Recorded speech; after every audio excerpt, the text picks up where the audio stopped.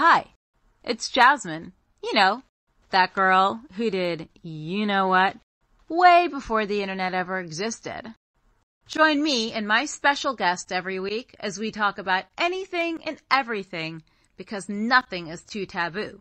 So punch your ticket and get on board the crazy train with me, Jasmine St. Clair. All aboard!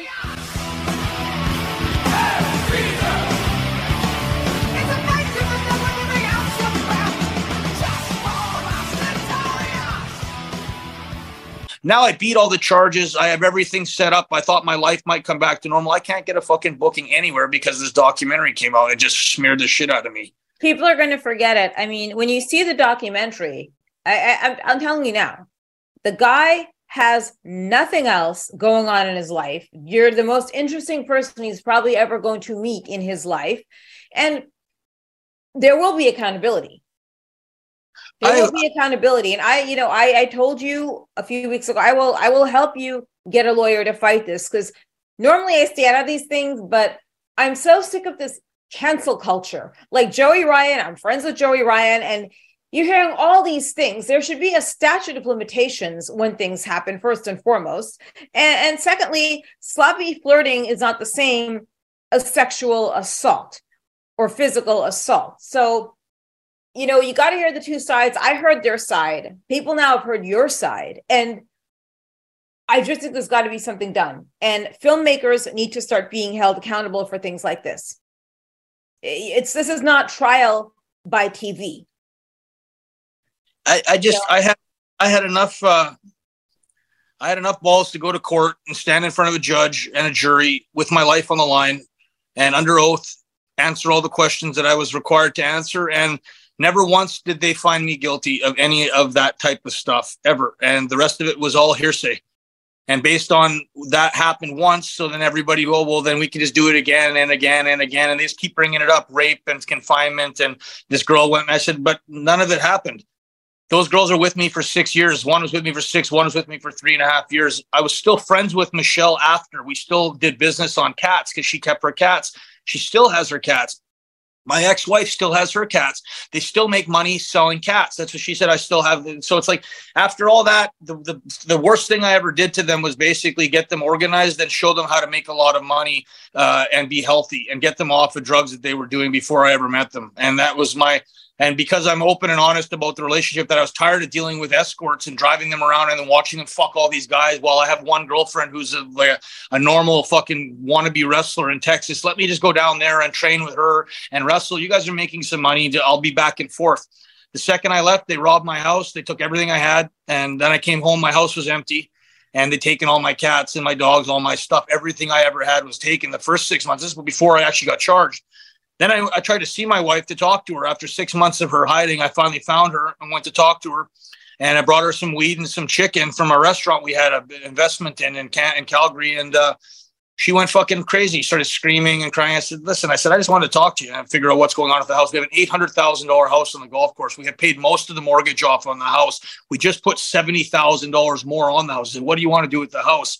She called 911. I let her leave. The next day, I got a call from my dad. He says, the cops are going to come charge you with rape and confinement. She's got her girlfriend, and they're saying the same story. It's completely bullshit. People don't know. My wife charged me the first year we were together for sexual assault because I wouldn't fucking do things with her that were sexual, like choke her during sex. She liked to be choked.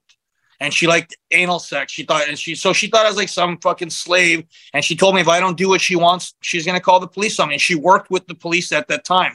She worked with the police up until year 4.5 or year 5. Then she got charged for living off the veils of prostitution because she didn't file her paperwork right and she didn't have her license. So she said, fuck it. She took the charge, went to court, spent $80,000 out of her pocket and beat the charges. After that, she said, now I don't have my business. I am not going to fucking make these girls rich. I'm going to get rich myself off of the call list that I have. So she took her best fucking clients from all of the girls she collected over 10 years, and she started calling these clients herself. And she made all this money that next year. She said, I should have been doing this from day one. What the fuck was I running the business for all these girls to make the money when the money I make is considerably more and I'm the one controlling the business and I don't mind having sex for money. She didn't mind the job. She liked it for whatever reasons. She seemed to have a good time. But some girls hate it. Some girls fucking hate it. They hate the business and they're on drugs to do it. Some girls don't give a fuck. I had sex, big deal, and they fucking have a cup of coffee, and 5 minutes later, and they're fucking out playing laser tag that night, and we're out fucking in the gym the next day, and then they get a call, and they go do their call, and they come back. They don't talk about it. Some girls, we had numerous girls. She had probably 50 girls working for her when I first started. She was down to 5 at the end when she was by herself. And those girls looked up to her, and she gave them bad information. She was more concerned with them buying shit because she didn't want them to get out. So if they get a business and get out, they might be there for 3 years. They make that money. They all get businesses. That's what I was trying to set them up to do, was to get out of the business with the money they had. And if they wanted to go back and take occasional calls, they could. But my wife didn't like that. So she said, you're killing my business. You're smartening the girls up. And I don't want them to be. So, I mean, some of the girls are buying Louis Vuitton. My wife would buy these purses and shit. And like, they had a collection of purses, like $80,000 worth of purses. They asked my dad for a loan. My dad said, why don't you sell some of the purses? He goes, you got all these purses and all this shit that's worthless, and you want to borrow money from me to open up a business again.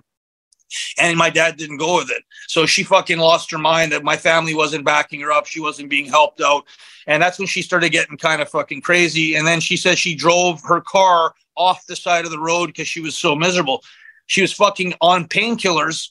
And she fucking, obviously, from whatever, I don't know what she was doing, but she'd been hurt before the accident, and she was taking something that made her sleep. I don't know what it was. And she fell asleep at the wheel. So she's in the hospital for fucking on and off for 6 months. I hadn't seen her except for when we can see her in the hospital. So every day we visit her. She's on fucking Dilaudid. She's on morphine. She doesn't remember much. When she gets out, her business is collapsed, and she can't walk up or down the stairs in her own house. And she doesn't want to do anything. So she's getting sympathy because she's got a cast on during calls. So guys are fucking her with a cast on, a broken leg and a broken arm. That was kind of like the funny thing. And that year she said she made the most money because people felt sorry for her because she was hurt. So she's got about $500,000 put away now. My wife and her girlfriend's probably got about $100,000 put away from the year that I spent basically helping them, and they were working. And I'm a driver, and I'm just trying to take some indie bookings in between to stay active as a wrestler because it's an extremely easy lifestyle. And my dad said, you're probably never going to wrestle again. Once you make easy money like that, I'm making $1,000 to $2,000 a day as a driver. You know, it's a lot of money as a driver. I get basically $150 a drive. If I have 5 girls and each girl gets 2 calls a day, out calls, and I take them to those out calls, it's 8 hours of my day. That's basically $200. It's like $1,600 a day. That's the type of money that I'm making every day off that shit. But I'm putting my money back into my marijuana business, which is what they never talked about in the documentary. And that was the whole documentary premise, was about how these girls were supposed to be not escorts, never mentioned. And then he says, oh, we're gonna tell the world that you guys are escorts. Well, if you watch the documentary, the day before he says he got the deal, he was all excited. He finally got an offer from a documentary company to do the deal. The next day they charge me. That's because he told them he wanted to make the documentary about them being escorts, which was something that was it was private. And the only reason he knew is because he knew us as personal people, as friends. If it was just a normal documentary, they would have never known that because I wouldn't have got that personal with them. But I'd known these guys for 6 years, you know, so it makes me sad. Anything I can do in the future to try to go after the truth and tell my side of the story. And I'm working on that part now. Finding a lawyer to do this is my goal. And to anyone out there that's involved in law or understands law, I don't know what defamation of character is. I don't know how it works, and I don't know how slander works, but I've never seen anybody be able to be put on the stand for something they never got convicted in a court by a judge or jury. All of a sudden now I'm convicted by a court of my peers for shit that they have no fucking idea about. And I don't think I'll ever wrestle again. You know, maybe don't say never say never. Like don't say that, because that's not necessary. I don't think so. I think there will be a time. Well, you have to think positive. I mean, it's not okay. You did not murder someone. Okay. We get back to murders, and I'm not saying he's a murderer. Okay. There are people that go partying with drugs and shit happens, right? What happened with Jimmy Snuka? I heard that story. Right. So they're probably just whatever. The girl probably fell. But all I'm saying is there's this huge popularity in cancel culture, and you can't give into this like, oh, I'll never work again. It's not going to happen. Maybe it's not going to be this year, Teddy, but you're going to get a lawyer. You're going to sue this company or whatever, and go after them, because it's defamation of character, which impacted your career. And that's what we're looking at. And also those girls need to be held accountable. Of course they do. You should get back to breeding cats. I think that's awesome. It's a very interesting thing. I didn't think you were like a cat breeder. I knew you made clothes, but you need to go back out there and do it, because there are guys that have beat people within inches of their lives that are out there doing stuff. You didn't do that. Funny, there wasn't a picture of those girls with never a scratch, not a black eye, hair pull. For all the abuse supposedly that happened, it was never documented once. Never. And why was that guy sitting there for 5 years watching it happen then? And then he goes back and acts like he was there. He's like, well, you filmed for 5 years. It was never about anything. You couldn't get a deal because you didn't set up the right sizzlers. All the sizzler reels and shit highlights that they did were fucking terrible. The videos I would see, I'm like, guys, let me do my own fucking cuts then, or let me help you with the editing, because you guys are missing a lot of the best parts of my career, or stories, or, sound bites type of thing. And the one guy that wanted to do the documentary properly is a guy named Kurt. He did a show on Hannibal.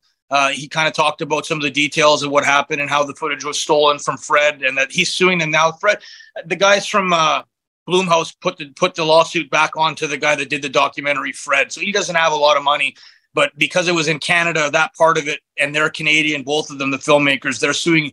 One's suing the other one now, and I think they're settling out of court because he knew he stole the footage. But it was just that guy. I tried to be that guy's friend. He got into breeding cats too. I got him into breeding cats and showed him how much money he could make. And he ended up breeding cats, and his wife and him became friends of mine.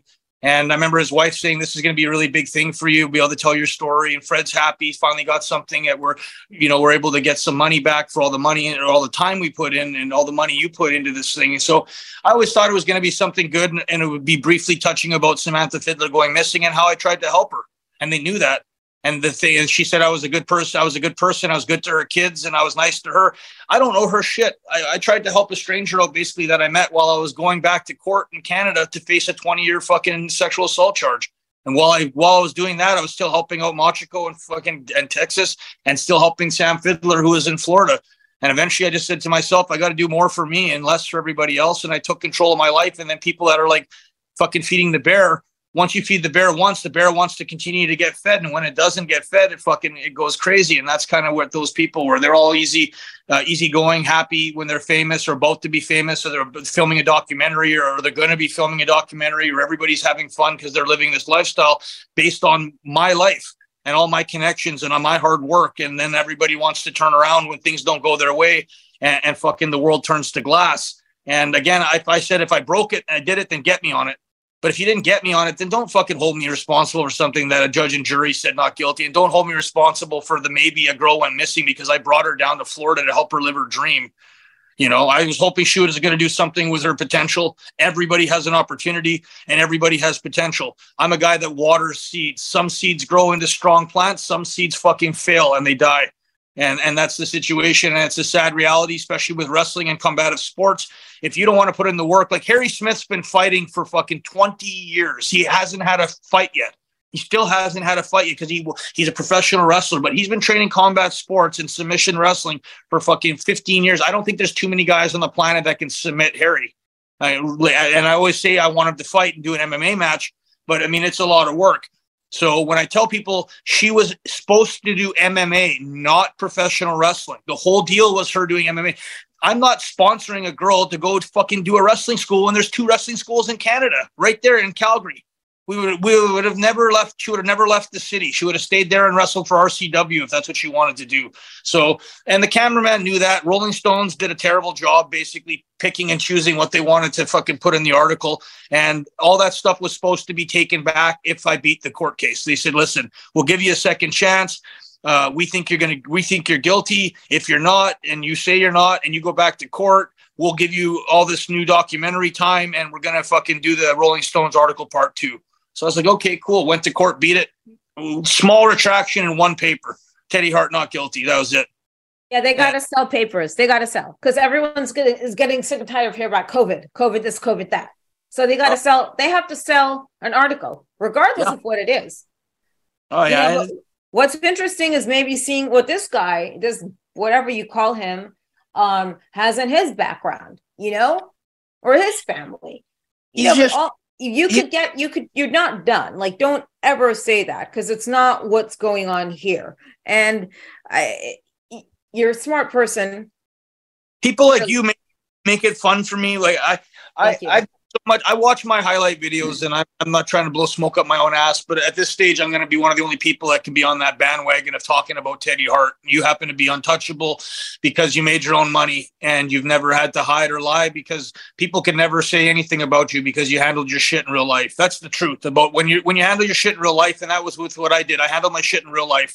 I had nice cars. I had nice houses. I had beautiful girls. I lived the life of a fucking king. I've eaten at the nicest restaurants in the world for 25 years of my life. I was the youngest guy in the world to ever sign. I got a nice contract when I was 18 years old. I lived off that money, invested that money, and have been successful ever since then with my life. So for me now, even if it's it feels like I was in fifth gear for fucking 20 years. Now I'm in like second gear, and I'm just happy just to kind of chill out and, smell the roses and look at my body and go, man, I am blessed by God to still be walking without any surgeries. I have all my teeth. My eyes are fucking great. I have no serious injuries right now. I mean, I have a couple little things, but nothing much for all of the stuff I did. And if I walk away from wrestling today, I have no problems going, you know what, I did what I could to change the sport. And I met a ton of people that were quality people in wrestling. I met a lot of fans that I love dearly. And I love my life, and I can look at my life and say that I'm happy with what I did. And the last few years have been difficult. Also, though, you don't find out the make of a man until he has to go through hell. And that's looking in the mirror and perseverance and understanding the dream I had of, I didn't want to be in a wheelchair. My challenge was to be able to do all these cool moves and to sell a ton of marijuana on the side and hang out with a bunch of beautiful women. And I got to do that. So for me now, looking for something else to do in my life is is my challenge now, and having someone like you that has something nice to say about me or would give me an hour platform to talk about stuff, who's fair. And you're not saying, if I did it, then don't talk to me. I'm a loser and I did it. And I'm not saying I've never physically contacted a woman either. I've been in some fist fights where my girlfriend and I are basically in a fist fight. I'm not punching her. I'm gonna definitely not take 3 or 4 punches from a girl who I'm training, and I know she can throw a punch now because I've been training her for a year, and she's in the gym every day, and she's also wrestling every day, or she's supposed to be a wrestler. So, I told Machigo, I'm like, listen, if you're gonna punch and kick me and you think it's okay, I'm gonna put you in a submission hold. And so, and I would teach them a submission after that, because this is the only way I can defend myself without getting punched or kicked. And you're talking about a beautiful relationship that would have been cool. I went down to visit her, and I have all the money in the world and a beautiful house and 2 girls that are back home that are talking to her on the phone, and she's happy. And all of a sudden I get charged for fucking sexual assault. And I go from having a nice house in Canada, living out of a fucking suitcase on her couch in fucking Dallas with Machigo with nothing. So, but that's what you're saying, and people should understand this. Like anyone listening who starts saying, "Oh, you don't hit a girl," here's the thing: if you have a son that gets hit by a girl first, what would you tell your kid to do? Rule is you don't hit anyone first unless you are in the fight for your life or someone pulls a weapon on you. Then you have to pull a gun.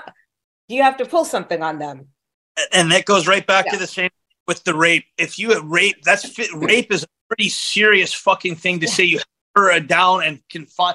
And so it's like, well, there would have to be some fucking, from what I would think, there would have to be some physical like bruising or some damage or like some, like forensics on, if you're saying I did it, like show me some evidence about it.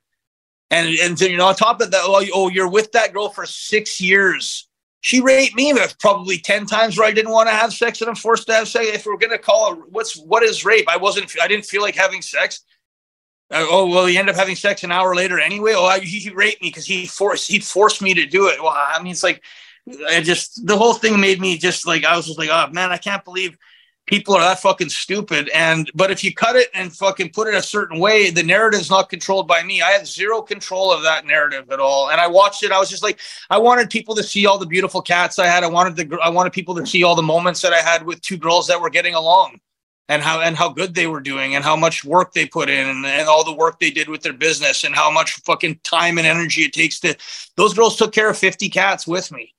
So they lost one time we had all of our cats get sick and they all lost their eyes. Every kitten started losing that. It was like an infection, but that fucking killed Michelle. She's sitting there and she has all these babies there and this is her income too. And these cats got an eye infection and you can't keep you have to remember we have different Persians, different kinds of Persians and different floors. It's a huge mansion. But when you have that many cats, you can't have certain cats with certain cats, especially if there's an infection. So you have to keep them all separated and quarantined. And so it's a lot of work. And like, I wanted people to understand like how many umbilical cords I cut of kittens. Because when they have the babies, you have to pull them out and you have to cut the umbilical cord because otherwise the mother has to chew through it. So she has to chew through every single one of those umbilicals. So if she has 6 babies, she has to chew through 6 umbilical cords. So if you can help her and you can cut them and pull them out. I have a couple that were born dead. I had to give mouth-to-mouth resuscitation to and bring them back to life. I've had a couple that were born upside down. So you have to pull them out feet first. And it's like, and you know, and it's like, but those are my babies. And I was always like, you're talking about a guy making me look like a monster when my life was about basically having fun with a business that I knew our family went from being top dogs to fucking, you know, low on the totem pole. You got to remember, this is like a mafia business. If one mafia boss punches out another mafia boss, that's never supposed to happen. Vince McMahon's a made man. You can't hit another made man. And if you do, there's consequences from that happening. And in the wrestling business, you're controlled by a pencil and you're controlled by someone in the back that wants to decide every single thing you do for the second you're out there per second until you come right back into the curtain. They can decide everything or they can just say, you know what, you're not going to be on TV. And that's kind of what happened with me, where there's the one dream I had was if I could walk in the building with Brett and Owen and Davey and Jim as the Hart Foundation with Harry and Jack Evans and Tyson the Kid and Natalia. That was a dream. And I knew that dream was not going to happen after I was 20 years old. So a lot of the stuff I realized, I'm like, it's never going to happen, but I could either quit right now and never wrestle again or wrestle and have fun and fuck with the boys and just do my own thing, because I don't think I'm ever getting a job. You never saw me send a video to WWE. You've never heard me call Vince or an agent ever, not one time, and say, hey, I think I'm ready for a job, or I think you guys should hire me. I sell weed. I hang out with all these fucking gangsters. I hang out with all these fucking prostitutes, strippers, porn stars, whatever. You want to paint me as this guy, then that's fine. But I never asked for a job. I never wanted a job. I wasn't disappointed when I got fired, because I got fired for fucking nothing. And I didn't think I was going to stay. And I told TJ and Natty the day I was signed with WWE the second time, I said, I have a feeling they're never going to put us on TV. And then Brett wrote his book. People forget the timing. Brett wrote his book right before TJ, me, Natty, and Harry were supposed to go on TV the second time. This is in 2008, I think it would have been. So when he wrote his book, whenever it was, that was it. I got a call the next day. The book came out. I got a call, and they said, we're not using any Harts. TJ's not a Hart. Natty's not a Hart. Harry's not a Hart. We're not having any Harts on TV for a while. And they fucking fired me. I got to go to Mexico. And Conan ended up picking me up and taking me to Mexico. And those are some of the best years I ever had wrestling. And he took good care of me. And Mexico was a terrible fucking place. At the same time, a beautiful place. So you got to see hell at the same time you got to see heaven, because the fans that you love and you want to impress and you want to fucking showcase your skills and your moves in Mexico, you can do all that stuff. It's appreciated. So I went down to Mexico and we kind of innovated and created a new style down there for them. And we were held in regards with some of the greatest wrestlers in the world to ever come out of Mexico. And there's some pretty good ones. If you think about the guys that came out of Mexico, like Eddie Guerrero and Rey Mysterio Jr., just those two guys alone.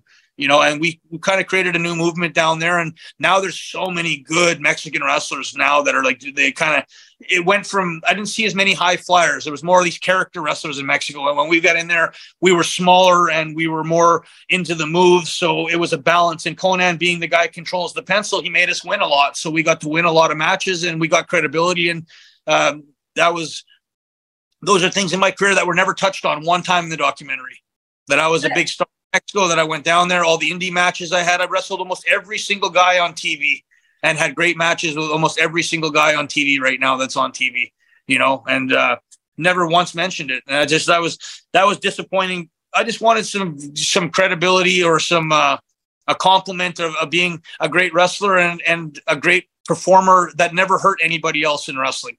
All the stuff I did, I never hurt anybody and I never hurt myself.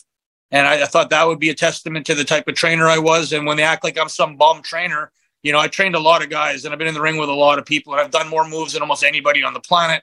And that's on fucking video on YouTube. If they don't cancel me and take away all my videos, now they've been taking videos off of YouTube of me too. So I get a call every like 2 or 3 weeks. Oh, there's one video clip, 13 seconds of one clip of one of your highlights that has a clip. Somebody called it in and complained. And it's like, so it's like systematically being erased. I don't really care. I hadn't Like I say, my concern was more people like you having enough common sense to go, I don't believe that.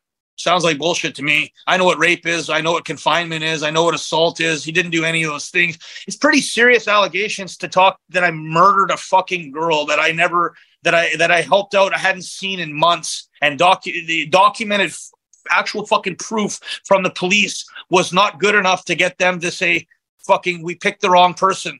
It's not you. Move on and tell a documentary about something else, but don't make it about me looking like a fucking fool and then trying to find 5 years of footage to find the 3 or 4 times I was pissed off. You filmed me for 5 fucking years. If you only got me mad one time, you think if there was any other footage, and one time I was fucking screaming at something from my wife on a video on a phone, we were joking around on it. They don't see my face. They just hear a voice in the background talking about, and it's like, so, and that was, it made me sick to my stomach that was the fucking only way you could get a documentary on it. And the WWE was so happy to put something on there to destroy whatever's left of the Harts. I don't think they've been a fan of the Harts for a long time. You know, I think the fact that the Harts are what they are is that we just can't be erased, but they've done as good of a job as they can of fucking destroying the Hart name. And Brett's just one of those guys. He's bulletproof in some capacity. And Owen, being because he was such a good person, it's hard. But if they can fucking scrape me off and make me look like a fucking rapist and a murderer of some, you know, these poor women and just beating chicks up all the time. And, you know, I always thought I was one of the nicest guys to girls. I went out of my way to be a gentleman. And I never got a girl drunk. I don't remember ever getting a girl drunk to fucking have sex with her. I don't remember ever doing anything crazy where her hair got pulled or I slapped her ass too hard or fucking, it never happened. I was always my mom raised me to be a certain way. My mom and dad are still together. My mom is a saint. My dad's a saint. They're good people. You know, I think that's why God never put me in jail, in prison. I've been in jail on and off because I've been charged a lot. And the only way you can get a charge and beat the charge is by going to fucking court. And if every court I went to said not guilty or here's probation because you didn't do it or we understand the situation, wasn't your fault, here's the way we fix it. So you're not going to prison because you didn't do it. Or you're not being convicted, or you're not being fucking said guilty because it didn't happen. So, but then later on, I'm being charged for all this shit again. I'm like, I already went to court. I already fucking fought this. Let me move on with my life. Don't drag me back 6 years ago and make me remember a bunch of shit that was not even close to accurate. You're taking 30 seconds of a fucking 3-hour video and saying, oh, that's what happened. You know? It's like I said, there's going to be some accountability held at one point. For these people, they need to be held accountable. And I'm talking to filmmaker, I'm talking anyone that put this on a public platform, that is slander and libel. But with all this said, and with wrestling, it's changed a lot. Yes, I think that there are a lot of people on the indies, and even that you see on TV that look like the guy at the gym. People usually pay to see people that look cooler than they are.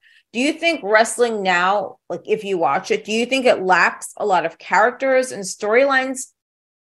Aside from someone like you performing, what else does wrestling lack these days? I watch AEW and I watch WWE occasionally. And I try to go in there watching it with an open mind and a big smile on my face that I'm watching guys like MJF, who I grew up with. You know, I think he watched me when he was a kid a lot. And he used a couple catchphrases, the best, I'm the past, present, and future. I thought that was pretty cool.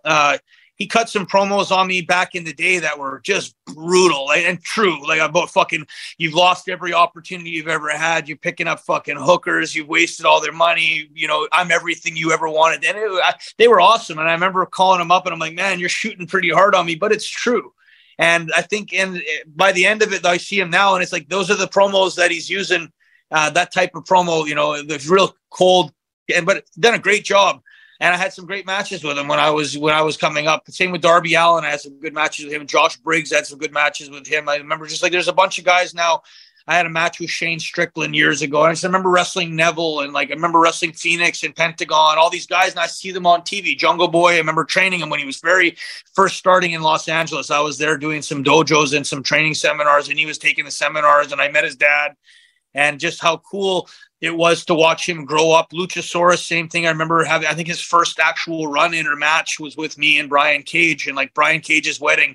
And like, just like things that I'm like watching Brian Cage versus Jungle Boy. And I'm thinking how funny, you know, and I'm happy for all of the guys that I met that I worked with that they're successful and they're getting paid. Now, do I think that they could spend more time and money, the companies, on creating better storylines and cooler setups? For sure.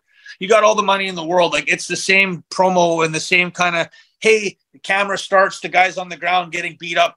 Well, what happened? Why did it happen? It's the same. Oh, well, I think they're rushed. They're not spending enough time developing it. There should be a little more soap opera that goes into that. If you're telling these stories, you have all these pretty girls, all these good looking guys, and a lot of really good wrestlers. I mean, the wrestling itself is top notch.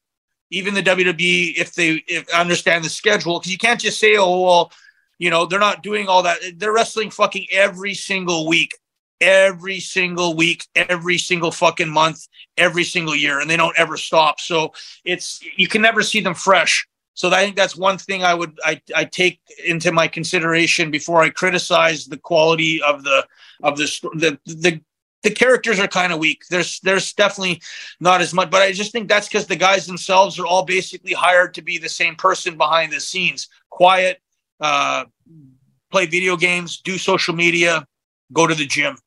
And they're not problems. Where the old wrestlers were fucking wild characters, because on the street, they're fucking wild characters. So I think the actual wrestler himself is changed into a different person.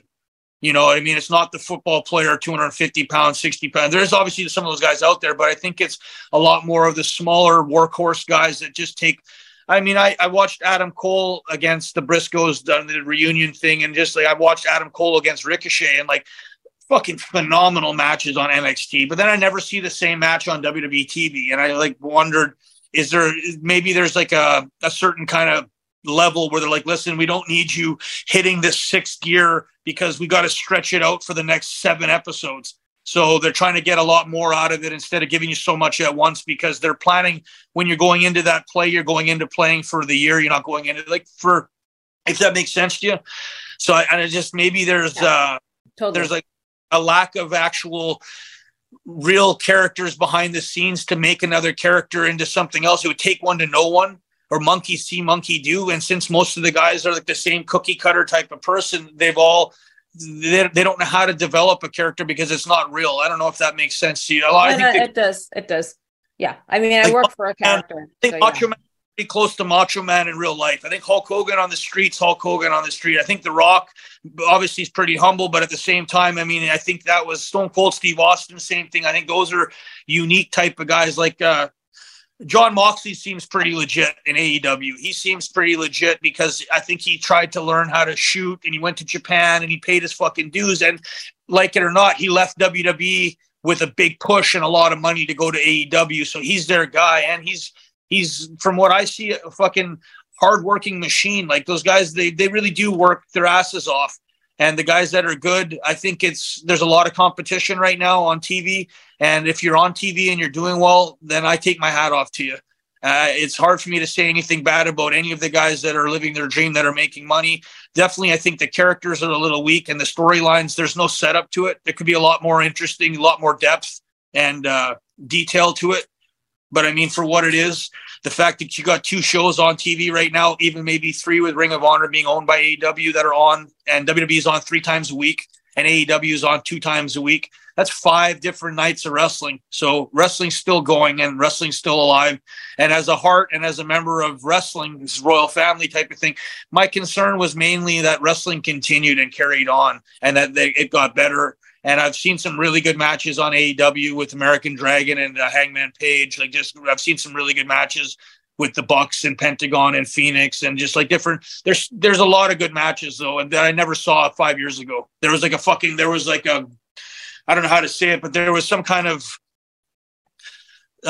like a system to keep those matches from happening on big TV. Because it's like once you see a really good match like that, it's addicting. You want to see more of it. And if you can't replicate that or have that happen all the time, because those matches take a fucking wear. Like, I don't know do you watch a lot of wrestling right now? I kind of do sometimes, but I get really bored because I like characters, and I work with XPW, so I work for a character right there. So when I do those promos and that whole mega maga faction, And you're saying sometimes these characters are like that in real life. I leave it up to people to decide, is she mega MAGA? Is she a Trump supporter? It's up to you to really think. Maybe I just fooled you, but maybe I'm a hardcore right-wing nut job. Maybe I really am that in real life. Maybe I talk like that in real life. Maybe I go crazy, but maybe I don't. But it's always that fine line. Huh? Up with Necro Butcher? Well, yeah. I mean, I have an American flag behind me. That should be a huge clue. Yeah. Do I believe in a lot of the stuff I say? Yeah, actually, I do. I do believe it. I do believe that there are pedophiles out there. I do believe that they're home wreckers. I do believe that these creepy men dressed as women are home wreckers. Home wreckers aren't a good-looking guy or girl anymore, and they go after kids. So yeah, I do believe in that. Okay, now I gotta like calm down. I get like worked up sometimes when I start with that, and like, I just saw this ad for My Pillow, then I think of Mike Lindell, and I think of like how high intense he is. Now, there's something right there, the My Pillow guy. Here's something for you, Teddy. He was canceled, but look at him now, Bed Bath and Beyond. It's fucked. They're out of business. You're like a different version of Mike Lindell, except you're not like the crackhead that was in the desert with like a tooth and you came back and like rebuilt yourself. But you're in that part where you come back from the desert. Yeah. And you rebuild this huge empire. That's where you are. Well, maybe I need him being friends will help me get some connections or networking, because I don't know why God did this to me, but I know if I was supposed to be dead, I gave God many opportunities to kill me years ago. So I always ask him, like, why am I still here? But you must be a reason. To do this and fight this. And maybe you'll be one of these people that like puts the kibosh on cancel culture. Maybe you're the person that exposes this guy, because who knows what else he did, right? Who knows what else that documentary filmmaker does? Maybe you're the reason he'll quit. You never know. You know? He was definitely happy to film the girls naked. He was definitely, when we went to the club, he was the first guy that, when we were getting, that asked for a free lap dance from one of the girls, and she said he was inappropriate. And that's another reason why I never said anything, because she just thought he was inappropriate, and he was using his camera as a weapon, basically, to try to get these girls to do stuff and acting like he was a big shot producer. And when I guess one of the girls went up to the actual director and said, who do I need to take instructions from? And he said, me. And then she said, well, the cameraman's trying to get me to do all this stuff with them. And this was in a snowstorm in Dallas. We were actually locked. They flew to Dallas when they were filming here, and there was a snowstorm. I don't know if he was married to his wife at the time. I think they were still together at the time, but I suspected that he was doing he'd done some improper stuff, and that he was always afraid or mad at me after that for knowing that. And I never brought it up to him much. I just said to him, I'm like, hey, I said, I have a hard time with guys that bullshit or cheat on their wives. I said, because I tell my wife everything. And half the problems we have is because I'm too open or honest, but that's the way we lived our life.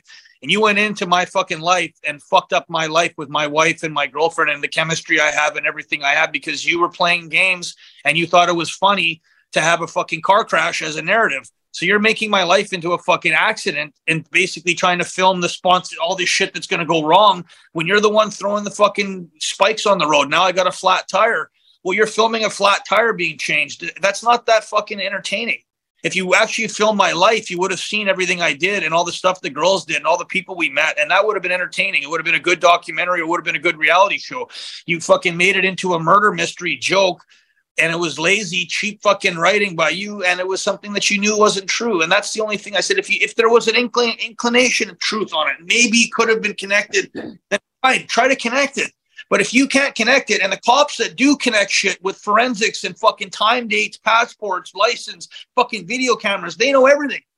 They knew when she got out of jail. They knew where she was. When I didn't know any of this. I didn't know she went to the hospital. I didn't know she was arrested in a hospital. Again, how do you identify someone without their fucking passport if they're in another country and they're arrested?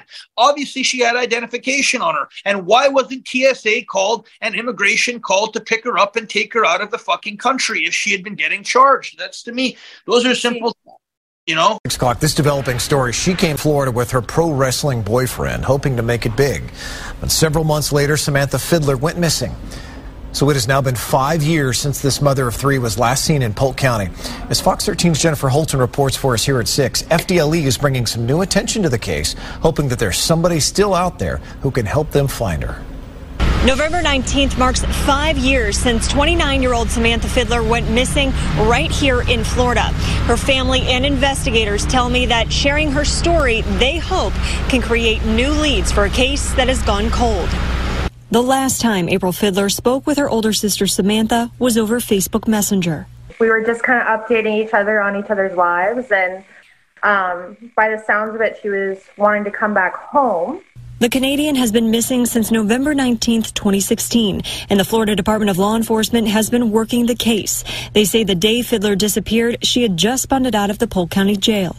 And when she left the Polk County Jail on November 19th, 2016, she's not been seen or heard from since. Fiddler had been wanted on trespassing charges out of Brevard County when she was arrested in Bartow. Investigators say the then 29-year-old came to Florida pursuing a career in entertainment with her pro wrestler boyfriend, Teddy Hart. Investigators say Hart was in Texas at the time of her arrest and said he had not spoken with her in approximately 1 month. Hart has never been a person of interest in the case. She was in Florida for about 8 months. She moved to Florida in March of 2016. And in those short 8 months, she was in 7 different counties throughout the state. Very transient, had a big personality, met a lot of people along her travels. With how much me and my sister communicated, for her not to communicate with me and just stop out of nowhere, it's not good. It's worrisome. It's scary. April says anything the public might know could lead to answers. Give us anything. Give us any details, anything. That's all we're hoping for is some answers. Investigators have never publicly named a person of interest, but they say with her transient nature that clues could be anywhere. Reporting in Tampa, Jennifer Holton, Fox 13 News. All right, so if you have any information about this, you can contact the FDLE, Florida Department of Law Enforcement. Here's the number, 1-800-226-1140. No, that's it. I mean, it's true. Like you've said that, and like everyone knows, and everyone will know. But I encourage you to pursue this, and I will come through with that for you. Some point next week after the XPW show this weekend. I was going to ask you, once this is over, I was going to talk. My thing is with that, I'll just brief it, but yes, if the lawyer's even just willing to watch the documentary and take time, it's almost an automatic where I don't think WWE, Peacock, NBC, I don't think they have a leg to stand on with what they did. I just don't think they thought anybody was going to do anything about it. And that's where it's like, but again, maybe we can have that conversation. I didn't want to get into. No, we'll have it off the air, but it's just like I said, and people who listen to this, this is one story you're hearing. This is one of many victims that are like this. Maybe it'll be your son, maybe it'll be your nephew, your dad, your uncle, just someone you know. So you can't always be quick to jump and judge by what some loser puts out there, Listen to both sides of the story and be accountable. If you want to be held accountable, be the same way when you judge and listen to something, and don't be so fucking fast to take what you hear and go and judge a guy for fucking as guilty when that's there. There's a lot of levels of fucking. There's a lot of colors of blue, shades of blue. And I would hope you specify if it's light blue, dark blue, navy blue, fucking ocean blue, whatever. Instead of just saying it was this. If you're talking about somebody's life and reputation and their fucking sanity. If I was a pussy, I'd jump off a bridge. If I cry, I'm depressed now and I'm on psych meds now and I can't fucking do it. I watched the documentary. I was disappointed. I was excited to think that they were going to put me on there for at least being a good person with animals and mention that I was nice to kids, or mention that I trained kids for 20 fucking years. I had the only wrestling school for kids, or that I wrestled all over the world and had a good career instead of just a loser fucking whatever. And that was, I'm like, it hurt my feelings more than anything because I liked Fred before. I always thought he was I always thought he was a bit of an idiot. But after years of working with him, I'm trying to give him the benefit of the doubt. And I see he's got a daughter and a wife and a business, and I want him to be successful. So I'm trying to play ball, hoping I'm helping him get somewhere when all he was trying to do is slit my fucking throat. And yeah. I'm an easy person. He had to feed his wife and his kid, I guess, somehow, and stuff food down her throat. So the wife, that is.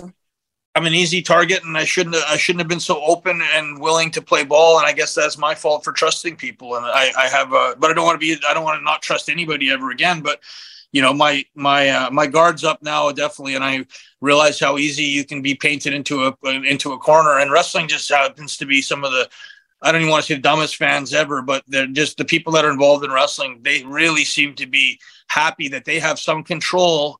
They shouldn't have of any other league in the world. They would never have control of it. It's up to the fucking league and the players. And the players, for some reason, have no power. The wrestlers never back. Joey Ryan was well liked by everybody.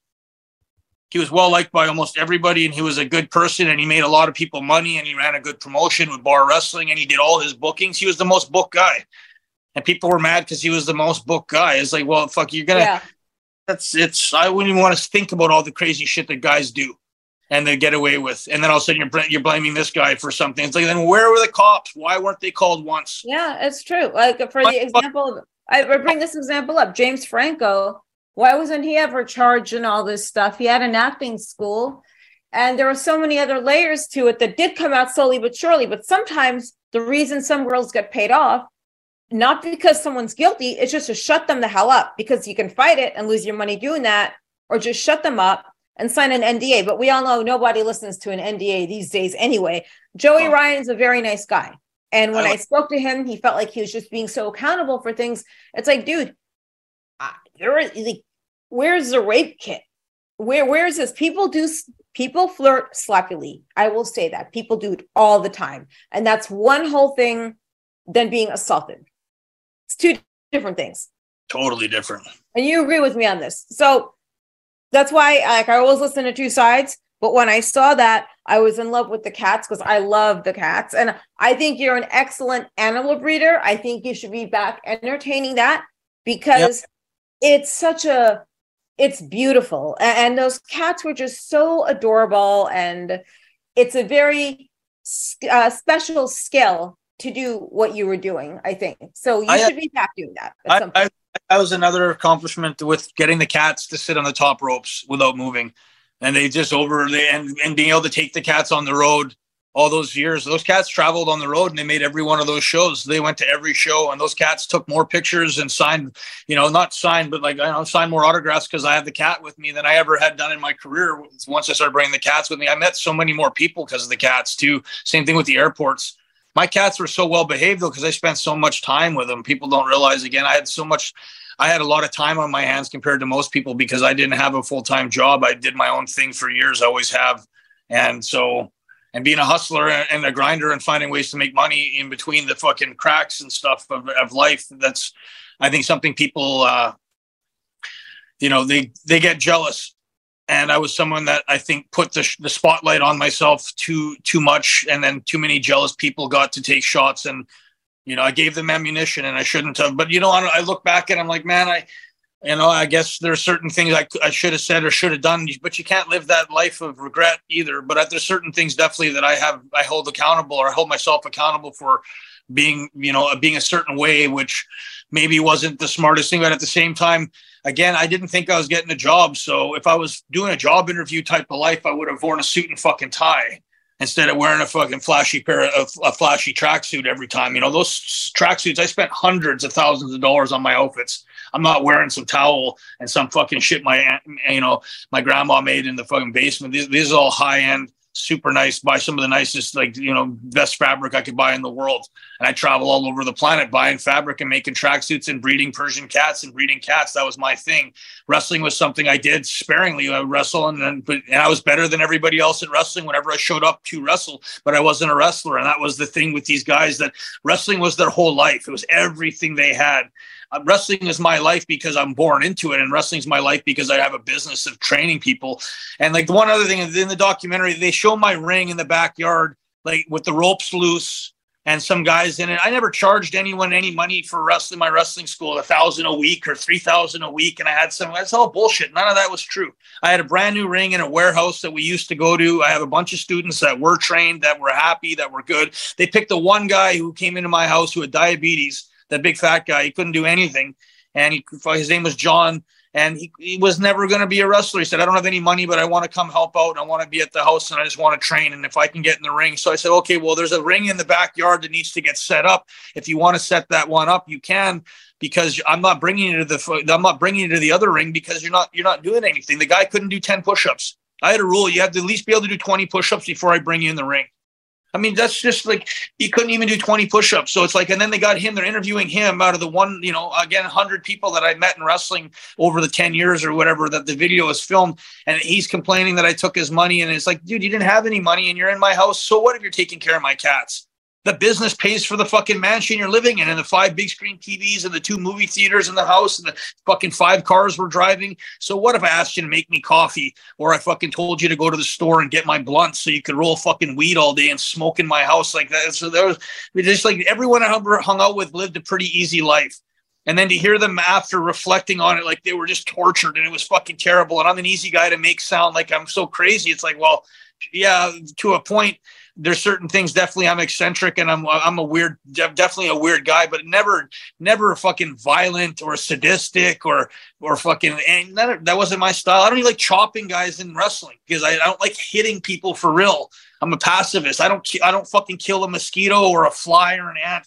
And it's like, when the girls know I'm one of those guys, there's guys that the girls know will kick the shit out of them. So they don't fuck around with those guys. They know that guy will beat the shit out of you. I'm not that guy. So when they got a pussy like me and I'm fucking trying to baby them and take care of them and I'm training them and teaching them, I'm like their dad. And if you ever watch a spoiled little brat who doesn't get her own way with her dad, she holds her breath and starts kicking and screaming and fucking, she needs a good spanking. She needs, like, these are like little girls that are screaming and crying, all with daddy issues. Every single one didn't have a dad. I'm like their dad. I don't get, who's bringing fucking hookers to the gym and taking care of them and giving them businesses and bringing them to California and showing them how much money they can make? One Louis Vuitton purse buys a generator and buys all your plants. It's $5,000 for that purse. That's a fucking grow up. That grow up, put $15,000 into marijuana. You'll get $15,000 back in plants and fucking inventory to sell. If you want to do the work and learn how to grow yourself, you'll keep 80% of that money instead of paying your grower. These are things I would try to teach them, to get a business and how to get a passport and fucking create other forms of income so they're not stuck fucking being prostitutes at 40 years old, because that's not a fun thing to do. And so, I mean, like, but my honesty was what got me fucking crucified. And I think the fact that I lived a life when a lot of these other guys could never fucking imagine the life I got to live as Teddy Hart. And I had a great time being me. I'm just sad, like I say, because I was expecting at least some wrestling, some highlights of the wrestling career I had. And I was expecting to see some more of the cats. And I was hoping that they would touch on the marijuana business that I was in for 20 years and how successful it is. And that in my country, you can buy stock. I have a lot of stock in marijuana right now. My dad and I, probably $1 million worth of marijuana stock, medical marijuana, called Aurora and Canopy. So one of my dreams as a wrestler or as an athlete, watching all of these other athletes complain about the drugs that they would do when they got hurt. Mostly painkillers was what I was hearing. But they don't talk about the alcohol, because I don't think most athletes can drink like wrestlers can, because I just don't. So you're talking about 2 types of athletes. You're talking about athletes that are on a team and they have coaches and they have airplanes and they have buses and they travel together and they're like a team. And then the wrestling, no one's a team player. They're all individuals, but they all have to go and they act like they're on a team because they're part of a promotion. That doesn't mean they're fucking teammates. And that doesn't mean they have love for each other or they like each other at all. It creates a really fucking weird competition type of thing so you're judging wrestling as a sport when it's not really a sport. And then you're judging the rest of the sports in a different category. But then the pain of a wrestler is still real, though, even though they act like it's fake. Wrestling's fake. Well, the injuries are real. But I'm not getting medical, I'm not getting dental, and I'm not getting any pension, and I'm not getting fucking paid when I'm hurt. So there's a different risk when you're taking all these moves and doing all this shit. As a football player, you at least know your contract's going to pay you if you're hurt. If you get a knee injury, the team covers the injury. Wrestling, that's not going to happen. So when I'm looking at all my friends or the guys I looked up to, and they're all fucking dying from painkillers, heart attack, that's mostly, to me, then cocaine, alcohol, and painkillers. Those are what I'm going to say killed the wrestling. I'm not going to say steroids, because I don't think steroids did anything but help people. honestly. And they give steroids to sick and old people to try to make them live longer. So I think people that were on steroids, the steroids, if anything, kept them alive longer from what I was told and what I saw of the drugs that wrestlers were doing. You're talking like 20 fucking Percocets in a day or fucking 20, 30 Somas. These are 260 pound, 300 pound fucking guys. They're not just having a drink. They're drinking a whole fucking bottle. So. I mean, that sounds like a great idea. Medical marijuana. I know RVD has a business with this, and, you know, this is the same thing. So maybe that's your next calling, you know, but whatever it is you're supposed to do, it'll come to you. I promise you that. And I'm not just saying this. I can guarantee you that. And, you know, this is coming from someone who's been through like a million lives in one lifetime. So whatever it is. I was so happy. I was so happy. You're the only person. I had probably maybe 15, 20 people wanting to do podcasts, a couple big wrestling websites or whatever. And I didn't even want to talk about it. I was told by some of my friends just to not even mention it anymore because it's just such a fucking lie. And it's such bad news that they just did a really terrible job of trying to wreck your career. And that's sad that the people that know you well, and they still love you. And that's who you need to worry about. And then when Harry said he was with you and I said, I always looked up to her, and I don't look up to too many people. And most women they're not. I don't think they have that male instinct on how to be a man as a woman. I think you know how to deal with men, and you don't take shit from anybody, and you're a fucking boss. And that the people that are bosses can say whatever the fuck they want because they're in a position financially not to have to cry or worry or kiss people's asses.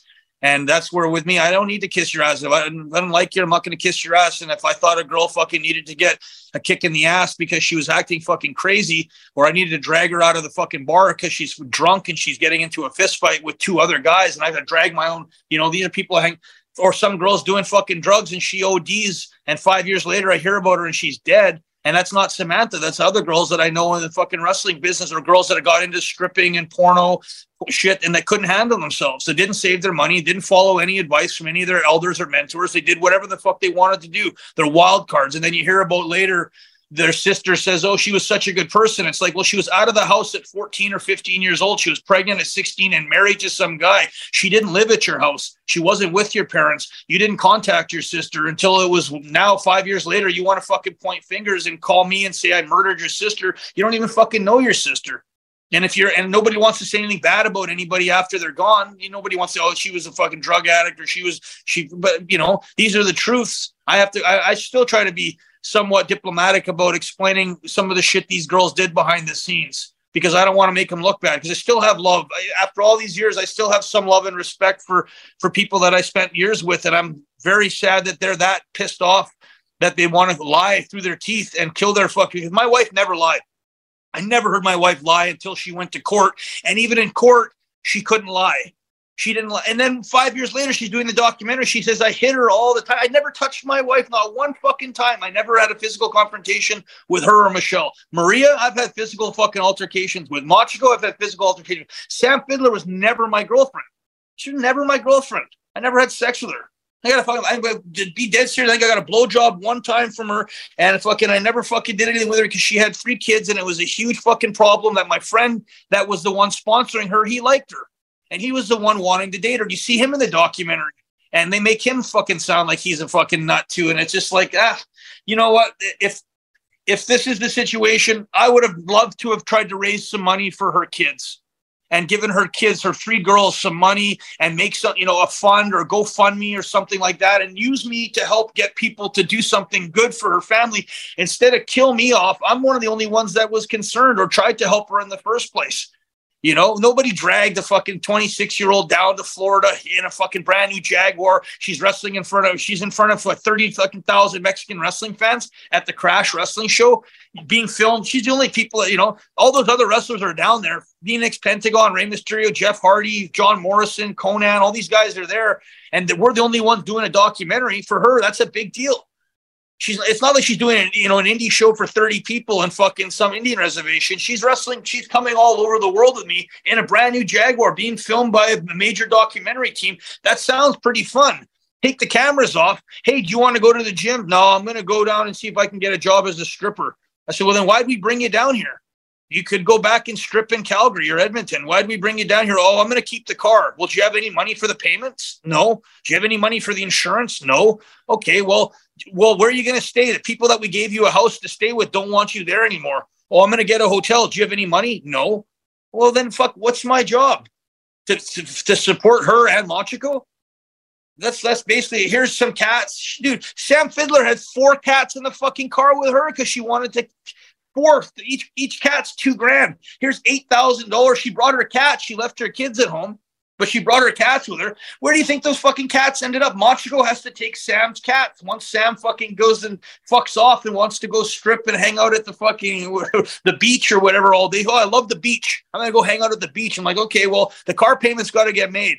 It's a fucking $1,000 car payment. It's a $115,000 Jaguar. Your fake breast implants. I need to get breast implants. Please beg this. Can you please pay for $8,000? We got her fucking a set of fake tits to try to help her out and to be nice, so she would feel better about herself, because she's supposed to be someone that we're representing as a clients. We're her fucking coaches. We're her agents trying to get her a job. Well, here's the best place to go train MMA. U.S. top team. Florida has a ton of MMA schools. Go down there, see how you like it. And if you like it, then go back to Calgary, go back to Edmonton, talk to your mom and dad, see if they're going to give you some money or help you out or whatever you need to do, and then come back down and train. Or, you know, that's none of that was done on her end. She's not responsible for fucking anything. Machiko did a lot of shit for me. Really nice, took care of me so I was sad that she got fucking shit on. But then to see her years down the road, how evil she became and how she started to lie. The documentary, the one thing, most of the stuff that was filmed, they didn't need to lie about it. They didn't need to film it a special way. That's just the way it happened. I wasn't trying to make a fake TV show. I wanted it to be what really was happening in my life, so it was real. Because you could have 10 girls in the shower with me then. I should have just paid for every hooker I knew in the fucking city to come in and do a bunch of sex scenes with all these girls. These girls really live with me. That's my wife. That's my girlfriend. So when you fuck up my chemistry in my house, I'm the one that's got to stay once the cameras leave. And they're like, why are the camera guys here asking all these stupid questions? Why did they say that anything we told them would be confidential? Now the guy's saying he's going to tell the whole world we're prostitutes. Like, fuck, that's not. So that killed the show. And that was when he called. Now he's like, oh, what happened? I said, dude, you told those girls you're going to put them on TV as basically cat trainers and wrestling divas and, you know, whatever. And now you're fucking telling the world that they're porn star and a prostitute. I said, that's not going to fly. The girls don't want nothing to do with the show. They're the ones helping pay for it. They're the ones putting up the fucking mortgage payments. They're the one paying for the cars. Because you got to remember, all the stuff they filmed was a reality show. So it wasn't like a documentary where I'm just sitting here being interviewed. You're filming me traveling, buying a new car. You're filming me eating a fucking $1,000 meal at a restaurant. You're filming me buying, $2,000 worth of fabric. You're filming me selling 50 cats. They have 50 different cats that I sold, all on video. Each one of the cats being described, what kind of cat, where his dad came from, like the lineage of these things, how complicated it was, why this cat was worth $2,000, why this cat was worth fucking $500, why does this cat have a ringtail, why does this cat have blue eyes when his mom has, so there's like a way of doing it. That's 10 years of breeding that went into that stuff. Some of the males I had were $10,000 fucking males. That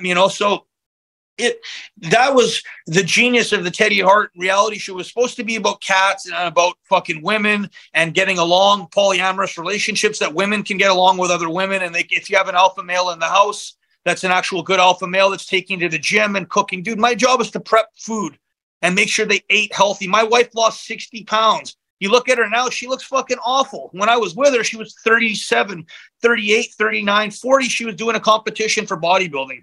She looked phenomenal. Incredible shape. She gets into a car accident. She can't walk for a year, and she fucking goes nuts taking painkillers. And she fucking that was the demise of everything was the car accident for her.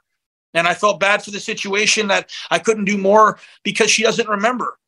So if she remembered, it would have been different. But she doesn't remember. She wakes up, and the guy she's fucking married to has a new girlfriend who she hired to work with us for a reality show. But she hasn't met that girl and hung out with her much. In the 6 months that she kind of met her and was hanging out, they only met a few times, maybe once or twice a week, because she's got calls and my wife has calls. They're both busy. But they were being filmed. So whenever the camera crew comes, she'd show up and come film and act like she's staying there living with us. At that time, she didn't live with us. When my wife got put in the hospital, Michelle decided to move into the house and help take care of all the cats.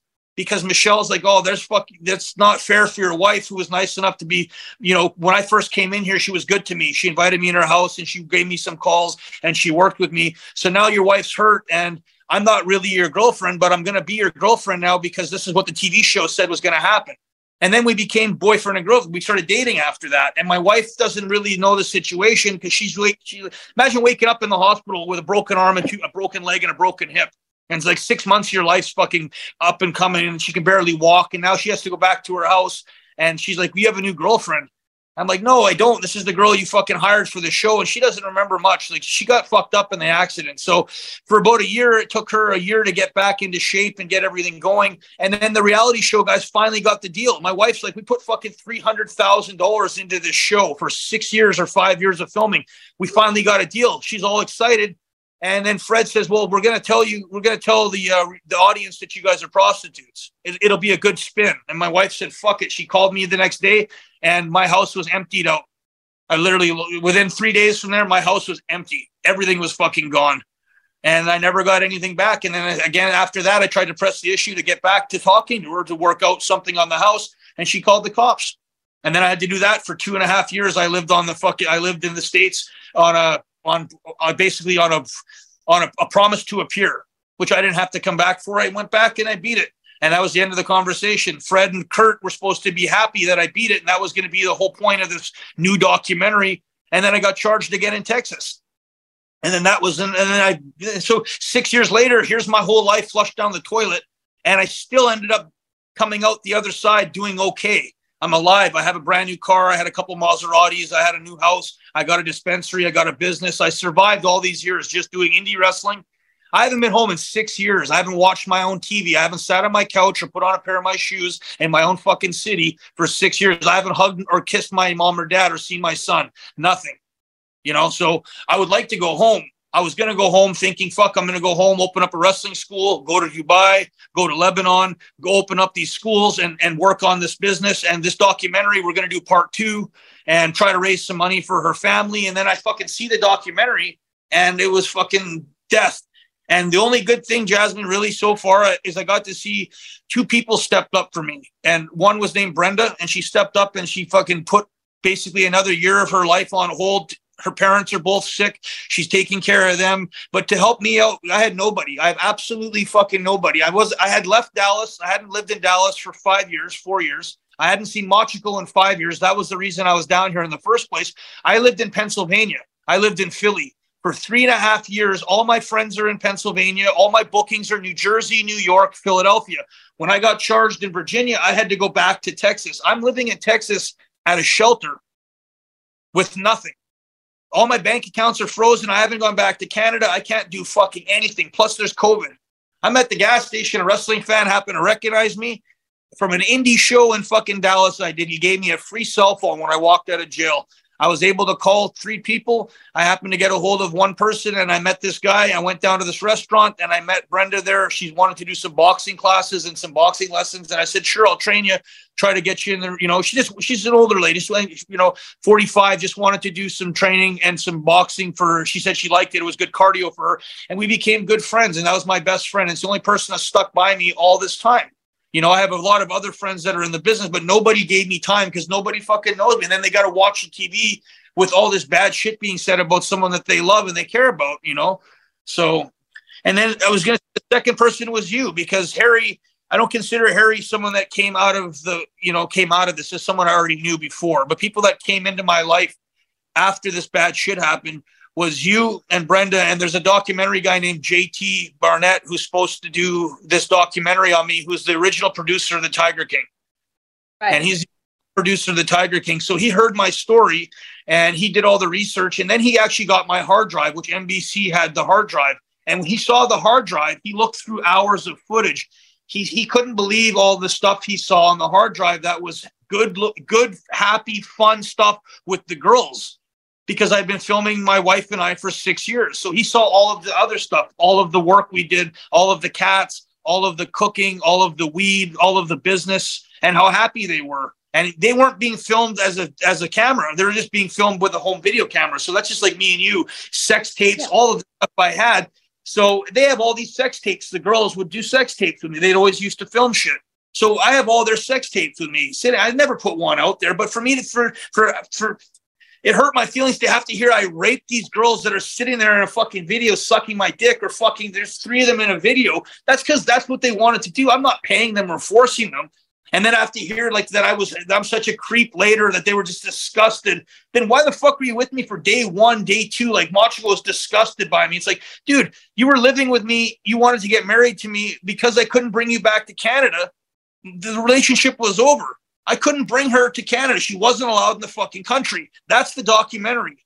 They don't understand. That ruined her life. After that, she fucking didn't want to deal with me because she knew the hope of me and her was to bring her back to Canada and to get married. That's what she was hoping for. And to be part of the Hart family and to learn how to wrestle in Canada and to meet my dad. And that fucking dream for her was over with Kurt and Fred videotaping it like, haha, oh shit, you're not allowed in the country now. And then after that, she goes home. They hear, oh, there's a new girl in Calgary. Macho goes fucking nuts. Oh, you're taking this new girl to Florida? You left me in Dallas to take care of your cats while you're on run. Sorry, my phone's about to die. But yeah, I get that. Now, what will happen now is like, okay, so this comes out soon. So what I want you to do, because we're out of time almost, I'd like to know what message you have for your fans. And if anyone wants to find you on socials, where can they find you? I don't even know what I have on social media anymore, Jasmine. You're on Twitter. So no, I'm not on Twitter. That's not you on Twitter? Okay, so no, it's an imposter. Yeah. I want you to give people a message before we sign off. I really want you to give a nice, short, concise message that you want people to know, aside from the truth, because now they know the truth, right? And I think you needed to get this out of your system because you need someone to listen, obviously. You need an audience, but you needed to do this before you can proceed with other things. Well, now, I appreciate the platform to do anything and to be able to talk freely and to have someone listen and just kind of, just go with it instead of trying to cut everything I'm saying into pieces and like it's a fucking lie detector or something like that. My message to the world basically would be, don't believe everything you hear. And there's 2 sides to every story. And to do, if you really care to make a judgment on somebody, I would think to be accurate with it. And by being accurate, you get both sides of the story and you get the evidence and you do your homework. If that's what you want to do, is if you want to really, decide somebody's good or bad. And that's what your dream is to fucking be detective for the week. And you wanted to judge me, then judge me on what I did and watch all my videos. And pay attention if you have time. If you're concerned, I'm not saying you have to do shit. Any fan out there, I don't expect you to even remember my name, really. Honestly, I'm at that stage where the world's moving so fast and that I'm not wrestling right now. And if you want to go back in time and live in the past, then you could watch 25 years of my wrestling and judge that if I was a bad person, then why'd God let me walk away right now completely fucking scot-free? And that my code is on the street. I believe if you're a good person on the street. I'm sorry, hold on. No problem. Continue. I'm sorry.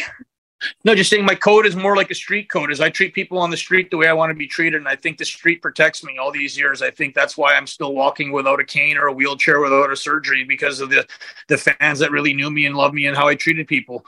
And that's God watching. And sometimes I feel like God's got certain things he takes care of, like your health and wellness. And those are little things, or like being in a car accident and not getting hurt, or, being fortunate enough all these years, like I say, to be able to go through all this shit with the jail system and not have to go to prison, so just, I feel blessed. At the same time, it's just to everybody out there, count your blessings and be happy for the simplest things you can imagine, like having a roof over your head and having a shower and having a bed, and like small little things mean a lot more to me now than I ever thought they did before. A nice meal, and just say a prayer before your meal, and pray that the world starts to get more peaceful and calm, and that people start to be more understanding. It feels like everybody's judging right now, and I would hope that it goes back to more of like a compassionate, sympathetic type of audience that's got empathy and understanding for situations, not so fast to fucking flush somebody's life down the toilet. Yeah, I agree wholeheartedly. So thanks so much for joining me. And, I really wish you the best of everything on your journey, and things will get better. Mark my words. Oh, I pray. Thank you so much for being positive and giving me a chance to talk.